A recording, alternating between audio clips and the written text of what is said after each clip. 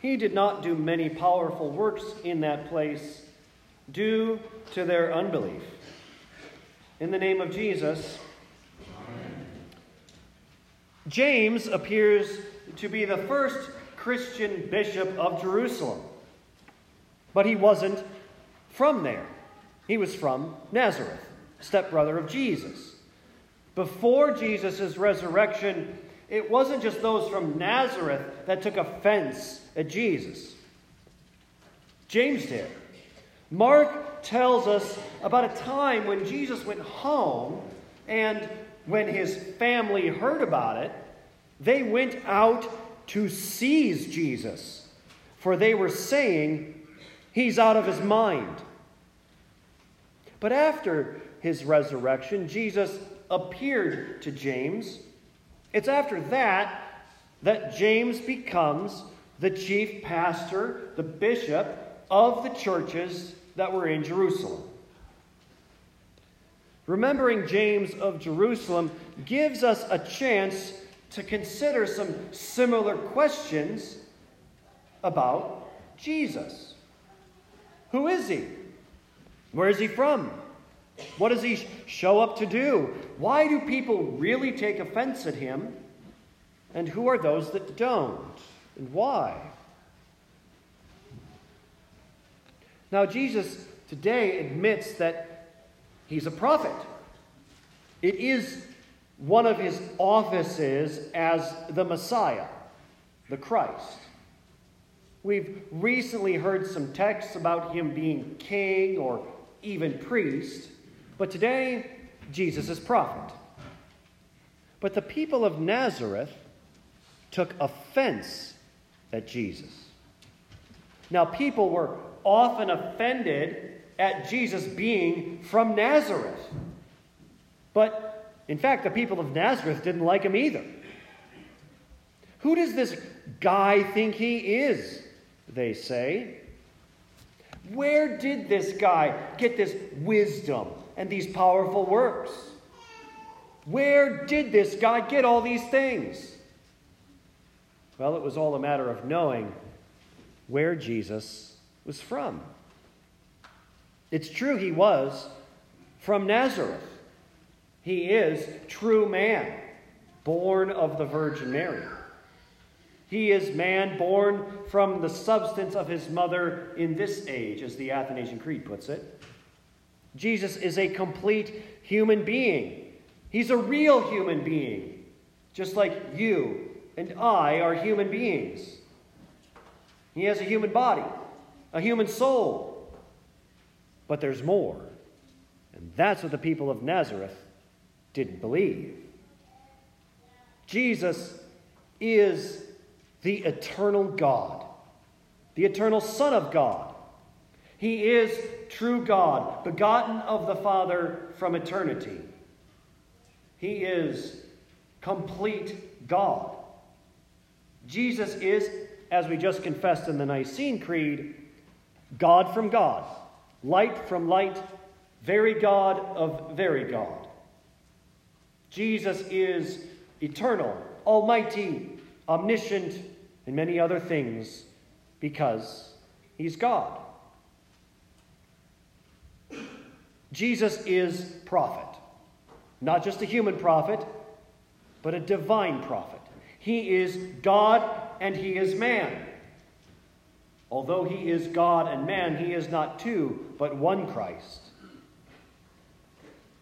But that truth is not exactly the first reason why anyone takes offense at Jesus. That's because of what he says and what he does. As they were saying, where did he get this wisdom and his powerful works? Well, what Jesus preaches, his wisdom, he is a prophet after all, and what he does, now that's what people take offense at. What wisdom is the offense, the stumbling block? Well, it's preaching himself and his cross. What works are the stumbling block? the cause of offense? He forgives sinners. It's his cross, his death, his tomb. As Paul says, we preach Christ crucified, a stumbling block, an offense to Jews, and its foolishness to Gentiles. But to those who are called, both Jews and Greeks, Christ, the power of God and the wisdom of God. Human beings are always offended at God's ways. We're always looking for something else, even as Christians. We all know the right answers, but how quickly we think so little of Jesus, his cross, his word, his gifts. And it doesn't matter if life's going well for us or if life's going not so well. Either way, we have this innate desire to move past Jesus. We keep God in our back pocket when things are going well.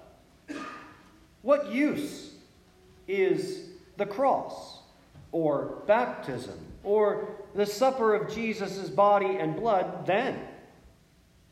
Old Adam gets us to identify ourselves by something else in those good times. And so Jesus, his cross, his death and resurrection, his baptism, his forgiveness, the supper of his body and blood, all fade in our lives. Not really all that important. He did not do many powerful works in that place, due to their unbelief. But the same thing happens when life takes a turn for the worst. In those times, old Adam wants something more than what Jesus is actually delivering. When life is good, we don't really care if Jesus shows up or not. But when it's bad, we want him to show up with something else besides what he's shown up to preach and to promise. It's in those bad times that Christ says to you, I died for you. I came back to life after 3 days for you.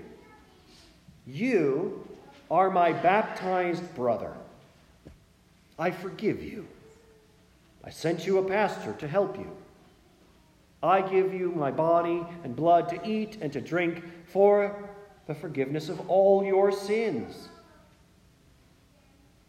And to all of this, old Adam says, I know, but he did not do many powerful works in that place due to their unbelief. But nevertheless, Jesus shows up. He shows up to deliver the powerful works of God. What are these powerful works? Well, God's ways are not our ways. In fact, it doesn't look like much. Just a man from Nazareth. But he is the Almighty God, come to die for you. It's just water and words, just bread and wine, just some Amish-looking character up here. But in truth and fact, it is his baptism that makes you a child of God. It's his preacher that delivers to you the gospel, that delivers the forgiveness of your sins right to you in the absolution. It's his body and blood for your forgiveness. The weakness of God is stronger than men. The foolishness of God is wiser than men. And all these powerful works of God are received by faith alone. Faith has the same benefit whether you experience good times or bad times. And that's because faith receives the benefits of what Jesus delivers. Faith doesn't add anything to what Jesus is doing. Jesus does his thing, does his cross, delivers his baptism, his sermon, his supper. And faith simply receives. Unfaith, unbelief, rejects, wants something else, something more. Who Jesus is and what he does are all received sola fide, by faith alone. Let's use the supper, for example.